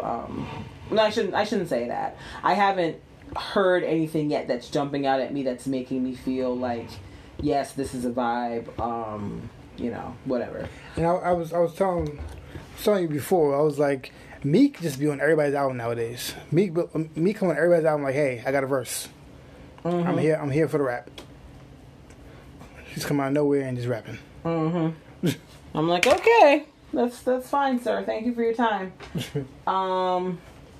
Yeah. BJ the Chicago Kid also put out an album. BJ, why BJ the Chicago Kid look like Travis Green? He do. Why he look like Travis Green? I'm confused. If you have not listened to him before, we'll probably use him in a spotlight soon because he is awesome. He's amazing. He's had a few albums and I've gotten to it and he's good. Right. He has songs with Chance. Yes. But he's really good. He's real good. If you can get into it, get into it. His voice is cool. Yes, like literally, I think. It's BJ the Chicago Kid. Yes, BJ the Chicago Kid. I think I literally like his album. I really like. Like I have listened to it from top to bottom. The first song on it had me sold because it had my boy Anderson .Paak on it. Feel the Vibe. That is my whole entire jam. Okay, whole entire jam. And then I think I also enjoy the song with Offset quite a bit. Offset. I can't. Why did they start that? Offset. Like, it's just, why? For what? I don't get it. Their ad-libs are quite hilarious. I don't know if they can do like, I would be laughing if I did their ad-libs. Like, I don't know how they do ad-libs and they be dead serious. With a straight face. Because every time I heard somebody do Offset, I would be just like, I would just be on the side of the stage like, I can't do this. Like, I don't know how they be straight face. Because, like, their ad-libs be hilarious. Like, I'm like, Familia, what are you doing? Like, in my mind, I'm like, are they, is it a joke? What they like? Like, y'all was serious. Like, y'all did this, like, for real. Okay. All right. That ain't no problem. Yeah, so get into that. In other music news, Vic Mensa, if you've heard of him before, he is a rapper out of Chicago. People might know him from When Everyday Struggle, when Joe Budden was on the show.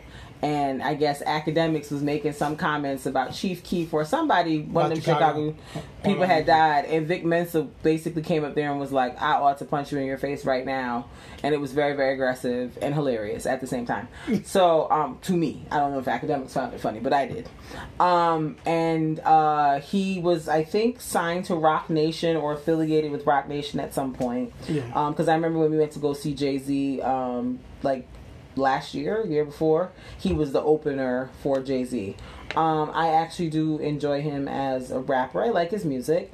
But it looks like he's decided to go in another direction musically, because I was following him on the Instas and I was just scrolling and minding my business, and I was like, he cut his hair off, and then he was in like this punk rock video, and he was like in like a patent leather chains and whips looking kind of straight jacket situation. I just like, what the hell? But he kind of dresses like that. I'm not. But like, it looked crazy. But okay, he has dressed like that before, though. That's completely fine. But what I'm saying to you is, he looked crazy. Like, I just had so many questions, and I felt like there weren't enough answers for the questions that I had. Okay. And I feel like he wasn't offering me enough. Like, it was just. My problem is when I'm scrolling on the Instas and I see this with no warning after I've seen a different aesthetic from you, like, I can't. Like, this is what I saw. Look at what I'm showing you. This is what I was scrolling on the Instas and saw. I didn't know who this was. You hear me? That's a lot. You see what I'm saying? Like, it was legit. Like, people can't see what I'm looking at. But he made an Instagram post on July 31st, if you want to go look at it on Instagram, of a video. 3 years sober and I'm still hungover is the caption. And it's like a video for some song, and like, he shaved his locks off. He's got like these weird writings on his face, and he's wearing like a dress, and he's got lipstick on. Like, it's just weird. And that's just not what I'm used to seeing. So I was a little alarmed, to say the least. I was like, is Vic okay? Is he going through something? Do we need to send somebody around there to just do a mental health check? Because I was confused. I didn't know what was happening. Right. It was like when Lil Wayne attempted to be a rocker, but like way more extreme. So I was a little concerned. But, you know, whatever. Live your best life, Mr. Mensa. I don't know you. I don't know what you're doing. But this is what he has going on. I think he's weird, and you know, yes. I've kind of always appreciated his weirdness, but that was just a bit much for me personally. I need him to work on it, get it together, figure his life out. Because no, we don't like it as a community.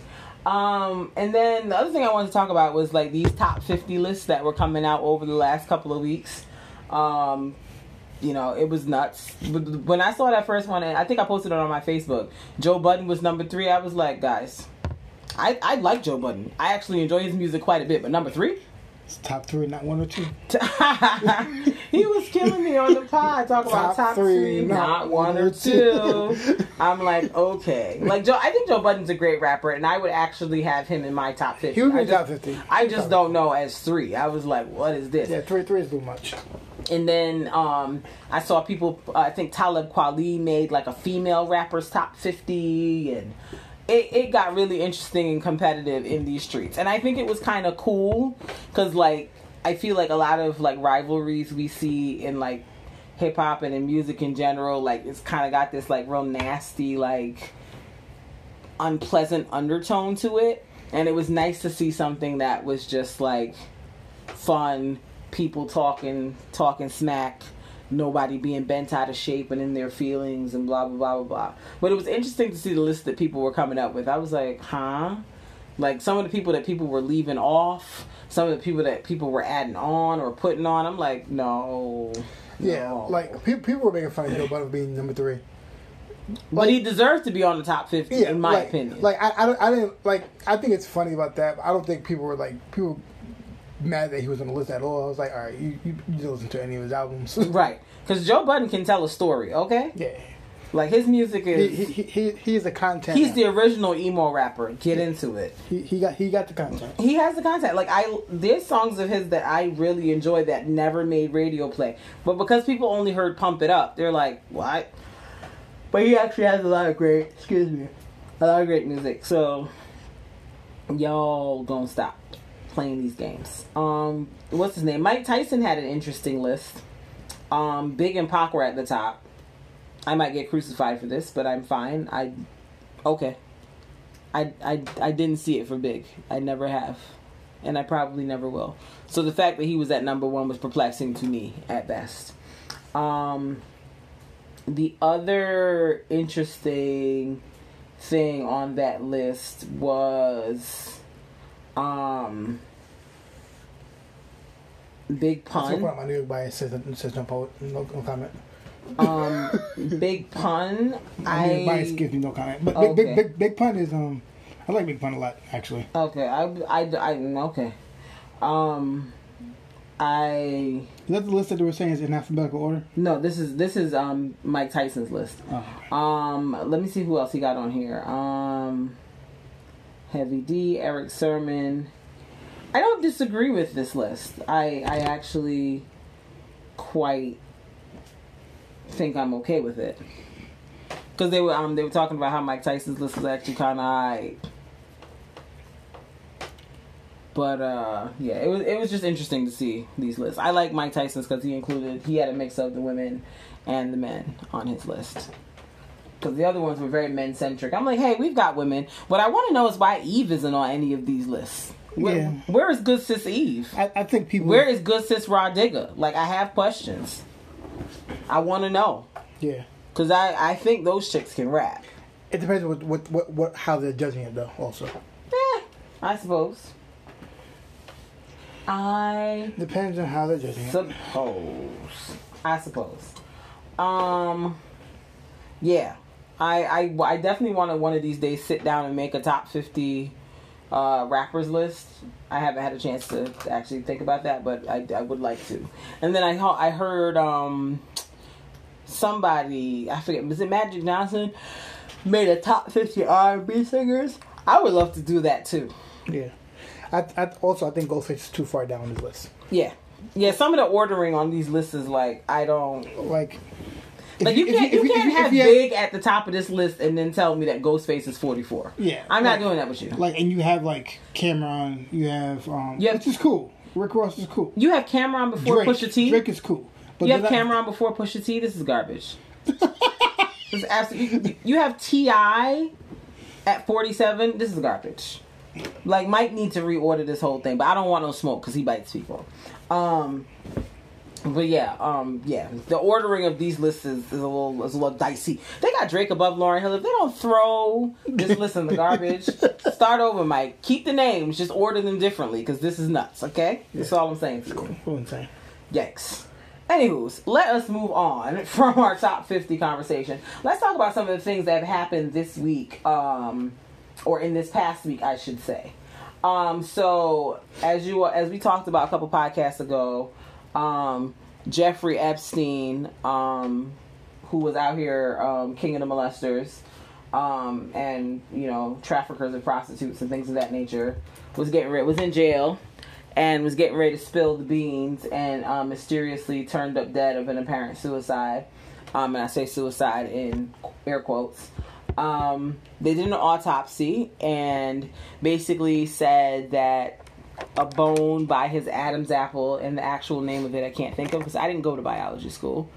The bone was broken, and they said it is a possibility that the bone could have been broken from a hanging, but it is more likely or more consistent with strangulation. Yeah. So that's kind of fueling the fires that he may have either been killed or assisted with dying.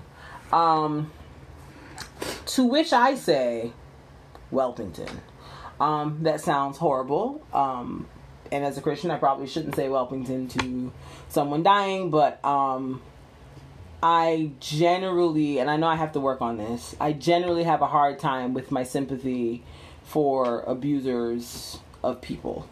I don't really see it for child abusers. I don't really see it for people who traffic people for sex. Like, I have a hard time having sympathy when bad things happen to them. So, like, if people are going really hard with, like, oh, it might be the Trumps, might be the Clintons. Also, it could be any other billionaires. Right, like the man had the tea on mad people who had access and opportunity. There's mad billionaires with power. Yeah. And I mean, for all we know, is he really dead? For all we know, he could be down in Cuba with Pop chilling. He could have faked his death and Tootsie rolled on somewhere. Who even knows? I just find the whole storyline and the whole thing very convenient. But, whatever. But I just thought it was interesting that, there was all this hype about him being arrested and all this stuff being exposed, and then, whoop, turned up dead, allegedly. Yeah. And then there was like, oh, he's on suicide watch, so they're watching him, and somebody committed suicide. I was like, how? But how does that work? How did that happen? And I think like the Attorney General or the Department of Justice, whoever guy, Abar is his name, either fired or reassigned like the guards or the warden or whoever was at the jail that was supposed to be keeping an eye on him to make sure something like this wouldn't happen. So there was some shadiness afoot, is all I'm gonna say. Something in the milk ain't clean. The other thing I wanted to talk about, Nicki Minaj versus Joe Budden and Nicki Minaj versus everybody.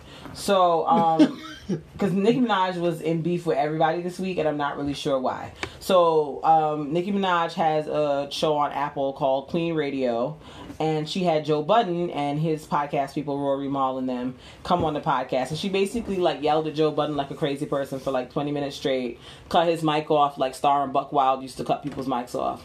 And it was a little nuts, and the internet was like, wow, this is wild. Some people were on Nicki's side like, yeah, Joe Budden be talking mad-ish, you gotta just get him together. Other people were like, no, she was wilding, she didn't have to act like that, da-da-da-da. Then, like, when she got on Joe Budden's podcast, he said something about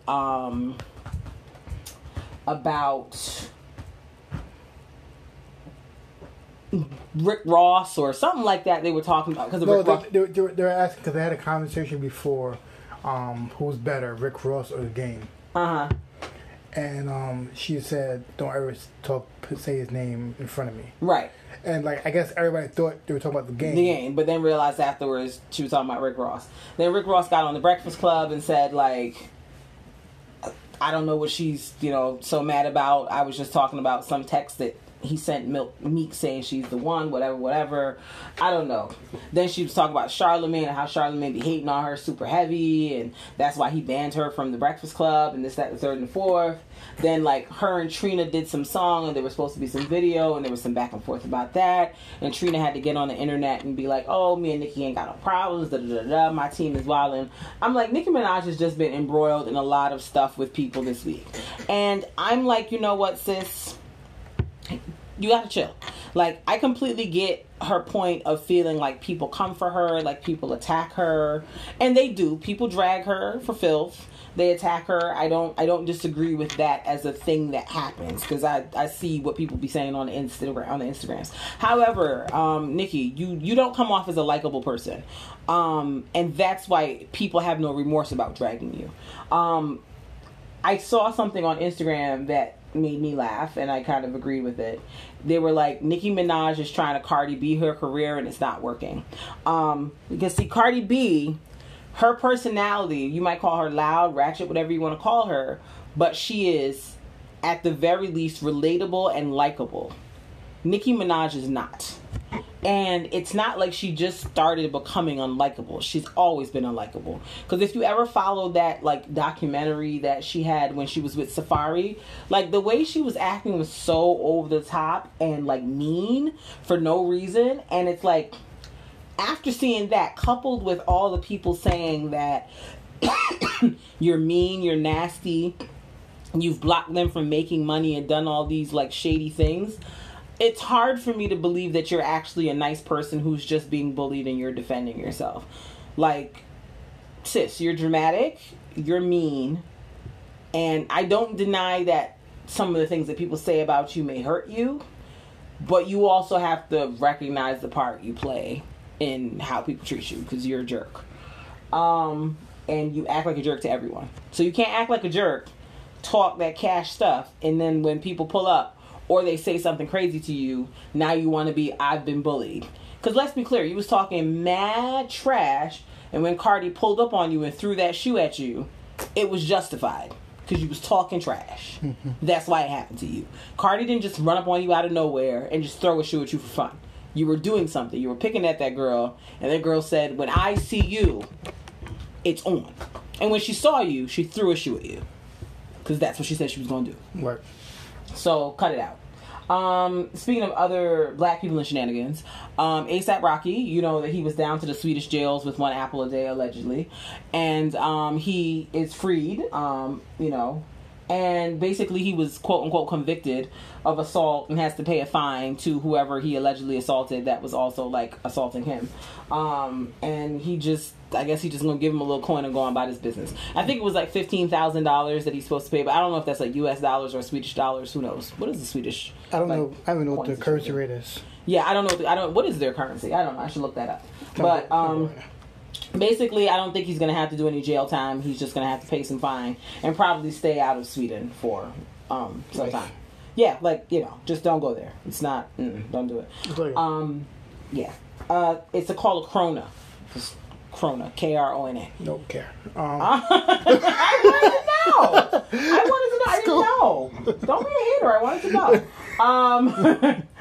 know. So, the other thing I got excited about this week was Dave Chappelle apparently has a special coming on Netflix on August 26th, which is next Monday. I'm like, yo, this weekend is got to be lit because Power's coming back, and then we're going to follow up Power with Dave Chappelle. I'm ready. I can't wait. Like, I'm actually genuinely surprised. I thought it was a joke when I first saw the report because I was like, Dave Chappelle just gave us like 8 specials 2 years ago. He's not giving us more. He's just not. So I was just going to be content with those specials and whenever they ran Chappelle Show reruns. But apparently he's back for some more biting content. So I can't wait to see. And it's called 6 in Stone, so I'm ready for it. Yes, I'm ready. I can't wait. I'm going to get my life. I am thoroughly prepared for it. This is going to be a fun fall for TV. Power's coming back. We got Dave Chappelle special. Greenleaf is coming back September 3rd. I'm going to be in black TV heaven. I can't even take it. I'm so excited. Word. The other thing that I wanted to talk about, did you hear about that black guy that was like shooting cops up in Philly? No. Yeah, there was some black guy like last weekend, 2 weekends ago, that was like in a standoff with police. He shot up like 6 or so police officers, and I remember hearing the story and being like, "Lord, please don't let him be black. Please don't let him be black. Please don't let him be black." And then he was. I was like, oh, wow. Like I was saying, please don't let him be black, like with the full confidence that he wasn't black. And apparently he was in fact black. And I was he's like, African American, or he just I don't know. I don't know. I gotta do my little Googles. I remember the DC shooter. Everybody thought he was white, and then when he found he was black, like, they think he was Jamaican. He was Jamaican. They were like, oh, okay. More fire. They don't specify. His name is, what's his name? Maurice Hill. They don't specify like what he is or is not, but okay. Yeah, he was out there shot up six police officers down to Pennsylvania. I guess he was angry. Yeah, I guess he was going through something. I don't really know what he was going through. But they definitely charged him with. He's still alive? Oh yeah, he's still alive for sure. Yeah. Plot twist. Didn't see that coming, did you? Didn't see that coming, did you? Wow. Huh? Who'd have thunk it? Who'd have thunk it? Y'all shot dude that was running from y'all, but old boy that shot y'all. So you are capable of bringing black people that you want to arrest in for processing via the correct channel. So you know how to do it. Got it. No problem. But he's basically been charged with, I believe, aggravated assault and assault of a law enforcement officer. I guess the police was trying to serve a narcotics warrant, and he said, y'all not going to get me down to the jail for no narcotics. Y'all going to get me for assault, which doesn't seem like equal. You should have probably gone with the narcotics, sir, because now I don't think you're getting out of the jail ever. It wasn't a good plan, sir. It was a bad plan. Apparently during this like 5-6 hour standoff, he was on video chat with his girlfriend. I'm like, sir, I don't feel like. You're like, yeah. Have full conversations. Yeah, like I don't know what was really on Maurice's mind. Charles was his girlfriend was trying to get him to calm down. Yeah, I don't really know what really why they calling him John Wick? And you know how they say John in Philly, like they're calling him John Wick. Let me show you the picture. You people just can't have anything. Y'all just don't deserve to have anything nice. I just was like, okay, that young man really, I don't know what, I pray he has some type of insanity plea going, because you just are out here. This is wild. In the climate that we're living in, shooting up the popos is a bad move. So, yeah, Maurice gotta relax. Anything else? There was something else I wanted to bring up that happened, but like I can't remember. So I'll move on. That was it for this week in random. If I remember it next week, I'll talk about it. What's happening in T-Tips world? BLM T-Tips. T-Tips? Just like a quick breakdown. Number one, go to trade shows. Trade shows are a really good idea to promote your business. A lot of people like dismiss them as like costs, but they're a really good idea to promote your business. And if you're going to do it, get the correct trade show accoutrement. Like get your tablecloth, get you a retractable banner, get you a display, get you all those things, because those things are a good way to show, and people are attracted to come see what's going on. I'm gonna DJ envy you. What's the trade show? Trade show is where you buy a table and you display your business, and you can either sell things at the trade show or just give out information based off of whatever your services are. Sometimes you can give out deals saying if you sign up now you get a percentage off. It's just different ways to this market at the trade show to get people to know more about your business. If you've heard of like sometimes it's like the African Arts Festival, they have tables. Mm-hmm. Different kind of music. If you what's the one in Georgia? I don't know. The one, this Essence Festival. Oh, Essence Festival. That's not in Georgia. No, the Essence Festival. That's what I was talking about. Oh, okay. There's a women's one. I can't remember what it's called. Circle of Sisters. Circle of Sisters. Yeah, Circle of Sisters. They have a trade show.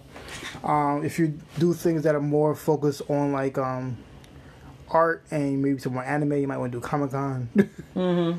Like whatever it is, just try to find a trade show that goes hand in hand with what your business is, and get a table, and just sell out your artwork, sell what you do, or just get services. But it is good to have a setup. Like I said, get a tablecloth, get a retractable banner, get a pop-up display, whatever you can. And if you need those designs, we have the tools. We have the tools to help you out. Promo. We can design what you need. We have access to a place that creates everything, so we can give you a great deal on design, on what you need. You can get most basic tracer displays for $500. So just give us a little ring or email us at contact@theblm.com. Word. And let us know what you need. Word. All right. Word. Anything else? Come check us out. Nah, that was it. That's all I have for this week. Yeah. I'm out here in these streets. Back to work, back to like real life. Thinking about my next vacation. Trying to make that happen. Word. So we're gonna get out of here. Word. We're gonna catch you on the flip side later. Until next time, peace, love, and soul. Stay hydrated. It is hot. Stay sunblocked. Stay ash free. And most of all, stay black. We out. Deuces.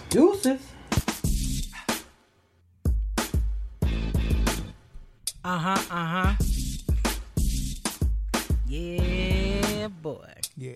It's the All Love, No Fear podcast. Hey. It's the All Love, No Fear podcast. Hey. Check us out. It's the All Love, Oh, No Fear podcast. Podcast. All Love, Oh, No Fear podcast.